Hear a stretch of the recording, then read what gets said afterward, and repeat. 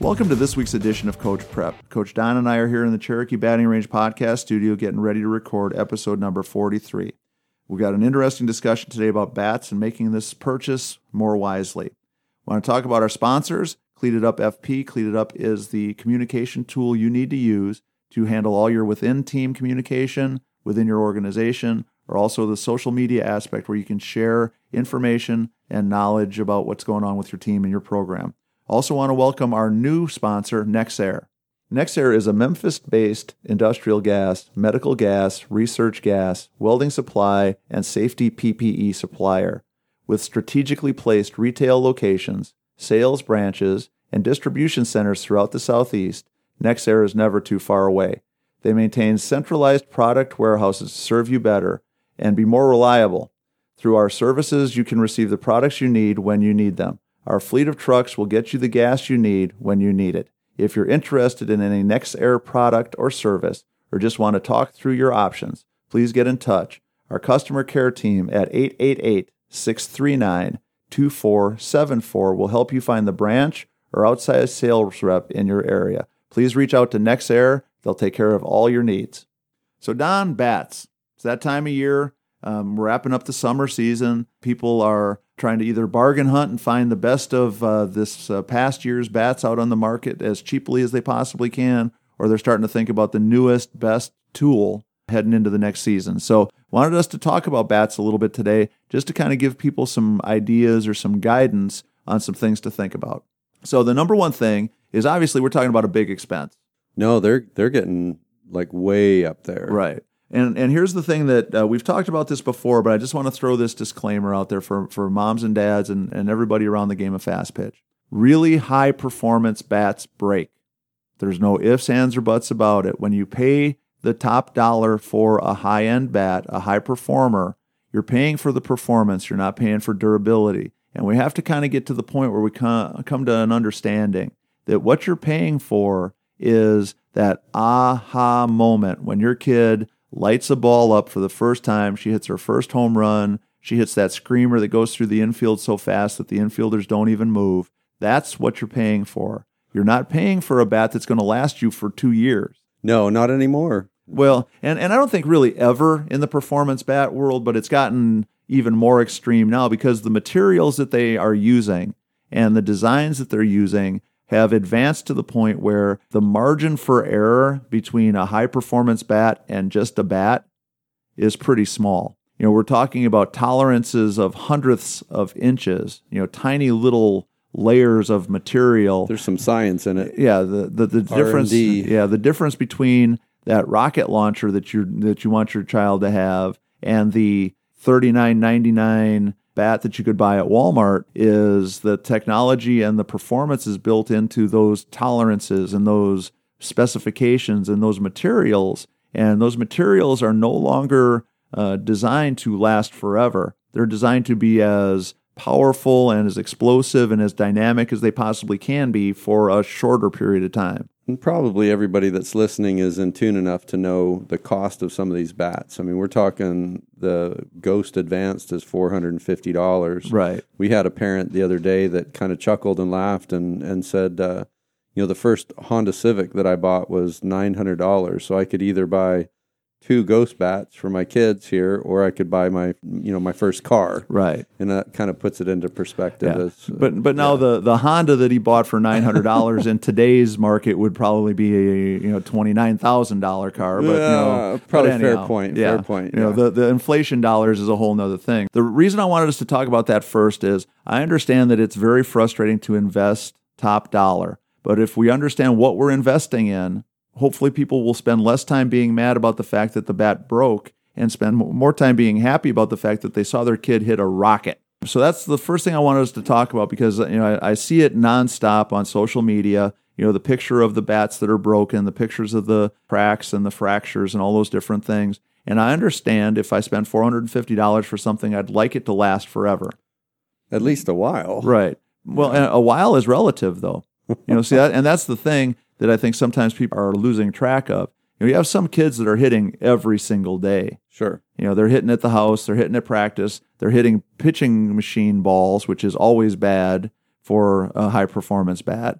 they're hitting front toss, they're hitting all kinds of different sand balls and heavy balls and everything else with a $450 bat. Yeah. And so all of that adds to the risk involved. But again, the challenge is, the bat companies can make a bat that will last you forever. There's no doubt that Easton, just as easily as they make the Ghost, could design you a bat that you would spend $99 on that would last from now until your kid stopped playing. It would never break. And would never break.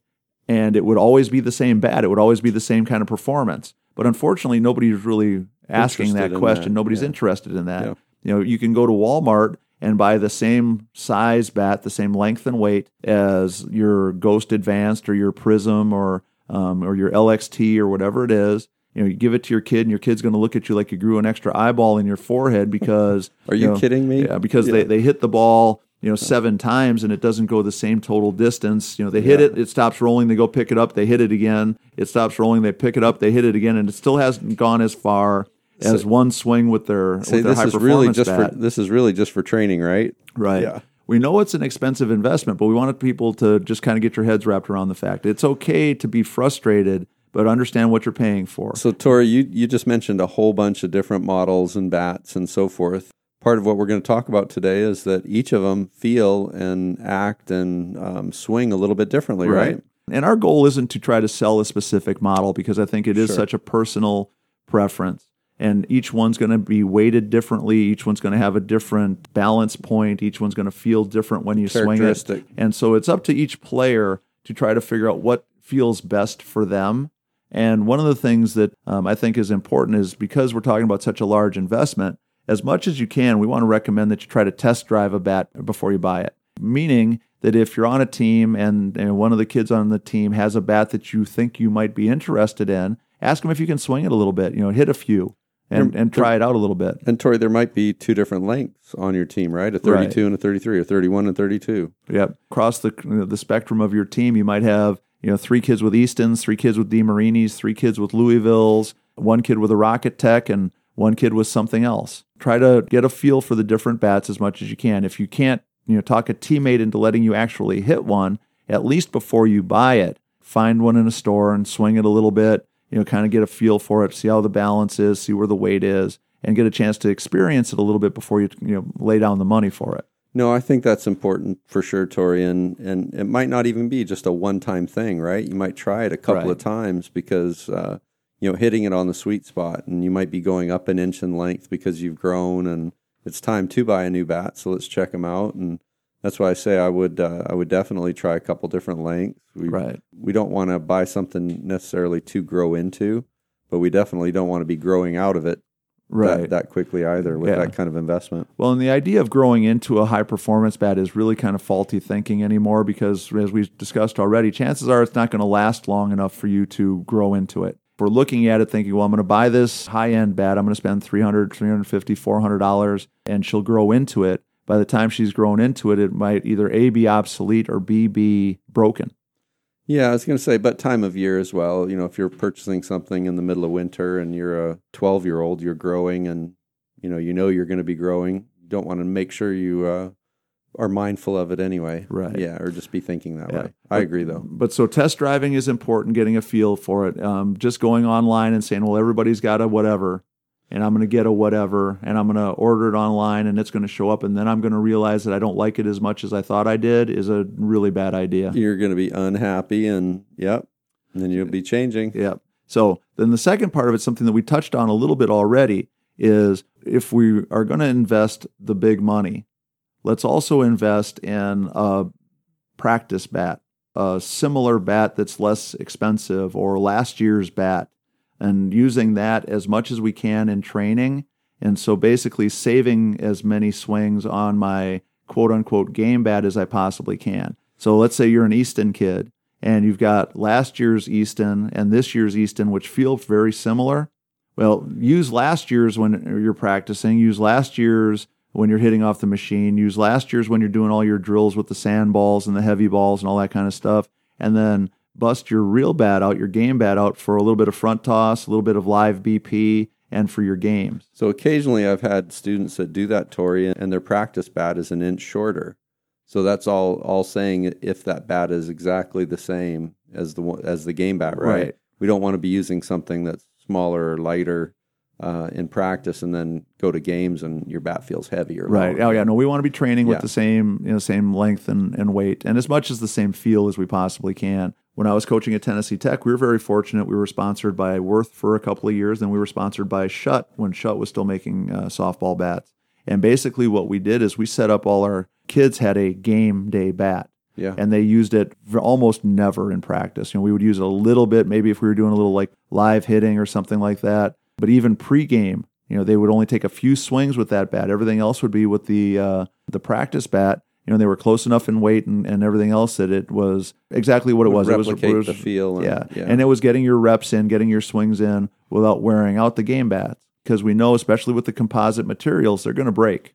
If we can cut down on the things that we do that really speed up the likelihood that it's going to break, I think that's an important thing to be looking at. And so from a team perspective, strongly recommend to all our players, get a bat that's very similar to what you're using on game day. And as much as you can when you're hitting in the backyard, when you're hitting off the pitching machine, when you're doing those kinds of things, we want to make sure that we're using that practice bat as much as we can. Protecting the gamer. Right. Yeah. Yeah. Another pet peeve. Now for the older kids are wearing the metal spikes. Click, click. We have to stop using our composite bat to clean our metal spikes because the composite material is not designed to hit steel. A couple of times I've seen $400 really nice composite bats with those nicks in them already because kids are hitting their spikes. That's a disaster waiting to happen. Every time you put a crack or a fracture or a scratch in that composite material, it's weakening it. It's another place that it could break. So that's hitting the bottom of your cleat. You can hit the side of your cleat. But most kids don't really hit the side. They're kind of hitting at an angle. I'm just trying to give you an option out there. They're hitting at an angle where they're hitting enough of the metal that it's.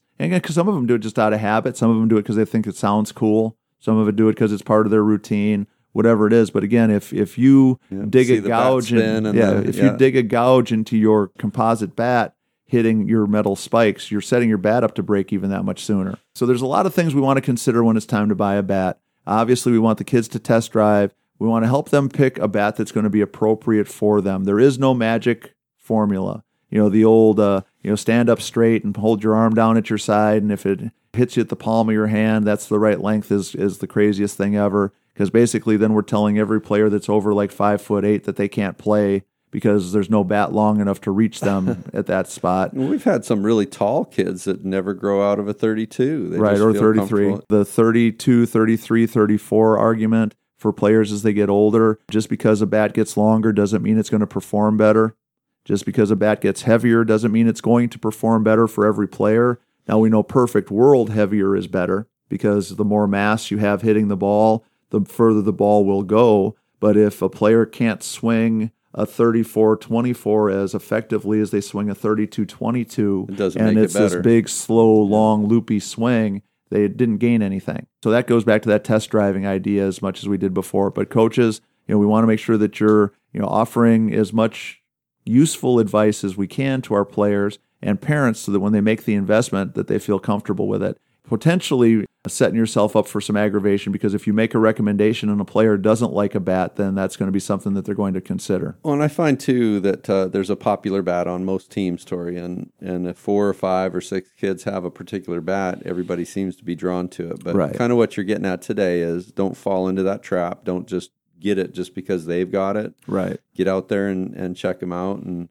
hopefully your teammates are comfortable letting you get 4 or 5 hacks and cuts with their fancy new bat, and you can get a feel whether or not you like it. Right. And then one other thing to consider too for teams that go to some of the bigger events, it's not uncommon for the bat companies to show up at some of those places and do demos and maybe set up a cage and a hitting station or something like that and let players go ahead and swing their bats. Especially now, there's a couple of new companies or I guess we can't really say Rocket Tech is a new company. It's a company that's come back into the forefront. Some of those companies are very open to the idea of letting you test drive their product. I know Rocket Tech is doing if you buy it, you got 30 days. If you like it, you keep it. If you send it back, you can send it back. I think that might be a trend that we're going to start to see a little bit more too. So you can go to a lot of the big box stores, the big sporting goods stores, and they'll have bats in the rack that you can swing a little bit and kind of test drive them. And so whatever it is that you need to do to try to be as comfortable and as familiar as you can, Coaches be willing to answer questions. I get it all the time as a hitting instructor. Well, what kind of bat should she get? I always try to give them the same advice through that discussion about test drive, find one on the team, get a comfortable feel for it, and then make sure when you make a purchase, you already know that you're getting something you like. What do you think about this, Tori, too, that there's a ton of money invested in these products? Do you think the research and development from each of these companies is similar, and that the passing the exit velocity standards is going to be very comparable between one model or the other? Or do you think there's a big variance in sweet spot? Or because I get asked the same question all the time too, which is the best bat? And the best bat is the one that's best for you. Right. Well, I think across the board, when we talk about the highest end performers, the top of the line from each company, they're all investing in the same kinds of engineering, the same kinds of research to try to come up with the very best product that they can. And so I think that the difference really is in feel, in balance, in weighting. Some bats are going to be much more end-weighted, where they feel heavier to swing because there's more of the mass is towards the end of the bat. Some are going to be more balanced because more of the mass is in the middle. And so each of those is going to have a different sweet spot. And sweet spot's kind of a misnomer. There's like a 3-4 inch area that the ball's going to really feel like it's jumping off the bat. Where you don't feel the hit. Right. So it's going to be very different from bat to bat. And so that's, again, why the test driving idea is so important. But I think when you look at the top of the food chain, the top end of all the companies, you're looking at a very high performance bat that again, it's going to come down to what feels better to you more so than anything else. So a performance it's going to be very subtle from one to the next, which performs better. Right. And with some, it is going to feel like you've got a little bit bigger margin for error. A couple of bats that strike me as being, if you hit it right on the button, it really goes. Yeah. But if you mishit it a little bit, it doesn't have much. Where another bat might be, if you hit it right on the button, it's not quite as high performance. But if you miss that spot by a couple of inches, you get similar performance to what you got on that very best point of the bat. So the other question I get a lot, Tori, is how often should I buy a new bat? I have some thoughts on that. What do you think about that? Well, again, I don't think you need to buy a bat until the one you have is done or doesn't feel like it's performing. The old dead bat syndrome, I think, is a fallacy. That's the one I get. My coach told me this is dead, and they hand it to me and put it in somebody else's hand, and they're hitting lasers with it. Right. Yeah. So dead is in the eye of the beholder. Usually that's a really good excuse for I'm not hitting well, or my coach can't come up with a good reason why I'm not hitting well. So we'll get that as an explanation. As a maybe. But I think, especially in the world of composite bats, a dead bat is really an really unusual situation. Because basically the way the composite bat works is it keeps getting better until it breaks. So right before it breaks, it's the highest performance it's ever going to be. So a lot of times for the kids that are really into it and the kids that train all the time and the kids that play a pretty extensive travel season, I think, Tori, that once a year, a new fresh bat is reasonable. Yeah, no, I think if you get a full year out of a bat, you should be happy for a high-end bat. I mean, between a return if you break it halfway and all those things being considered, I think that the investment of once a year for our very active kids, right, I think is a reasonable thought for parents, right, to plan in the budget, right. And as we said before, if you bought a high-end bat thinking it was going to last 2 or 3 years, hopefully our discussion today is already put that to bed. And the other thing that everybody needs to understand is all the bats still have to pass the same tests. So when we talk about the feel or a bat being hotter than another, hotness really comes from the fact that you probably have a little bit bigger area to hit in, more so than that the ball's coming off the bat any faster. The reality of it is, exit speed and exit velocity and all those different measurements that they're using as they legislate bats are going to stay pretty consistent. Unfortunately, in the travel ball world, high school world, it's very unusual to see bats tested. But when you get to the college game, now it's almost a universal that before you play a game, your bat's going to be tested. So the days of... And there's some that don't make it. And the days of having that built-in advantage. We had a year when I was coaching at Tennessee Tech where I know we had bats that were hotter than most. Than should be. But it was before any testing. There was no standard. You just had to have the ASA stamp on it. It passed the ASA test. But it barely. What happened to it after that? It barely passed the ASA test versus other companies that were playing it really safe and close to the vest and made sure that they passed very easily. Well, with the composite too, sometimes they do. As they get worn in, I think they create a little bit more of a trampoline effect, and they're a little hotter. So yeah, no, the composite versus the old aluminum days. And the only other thing I'm going to throw out there for the point of argument today is, everybody keeps talking about the bats are so hot. The bats are so hot. Yes, they are hot, but they're not hotter than they were 20 years ago when we had no testing. You know what else is happening is the kids are training. Right. They're conditioning, they're working, they're finding their skills. Learning so much more. Yeah. So so next time you listen to a softball broadcast and everybody's talking about how, so-and-so's a good hitter, but, the bat technology, no, she's a good hitter. The bat technology is not consistent. Not the holy grail. Only qualifier to that is if we go back to the old white ball days, there were some kids back then that would be thought of as the greatest hitters of all time if they had been playing with the optic yellow ball. Right. So, and again, that's just, tells people how old we are, because I actually did coach in the day when we played with a white softball. It sounds different too, right? Yeah. So, long time ago. So, Don, anything else about bats? No, just, again, I'm always excited to talk about equipment, especially like bats and things like that. Yeah. So that's going to wrap up episode number 43. Please make sure you check out Cleated Up FP.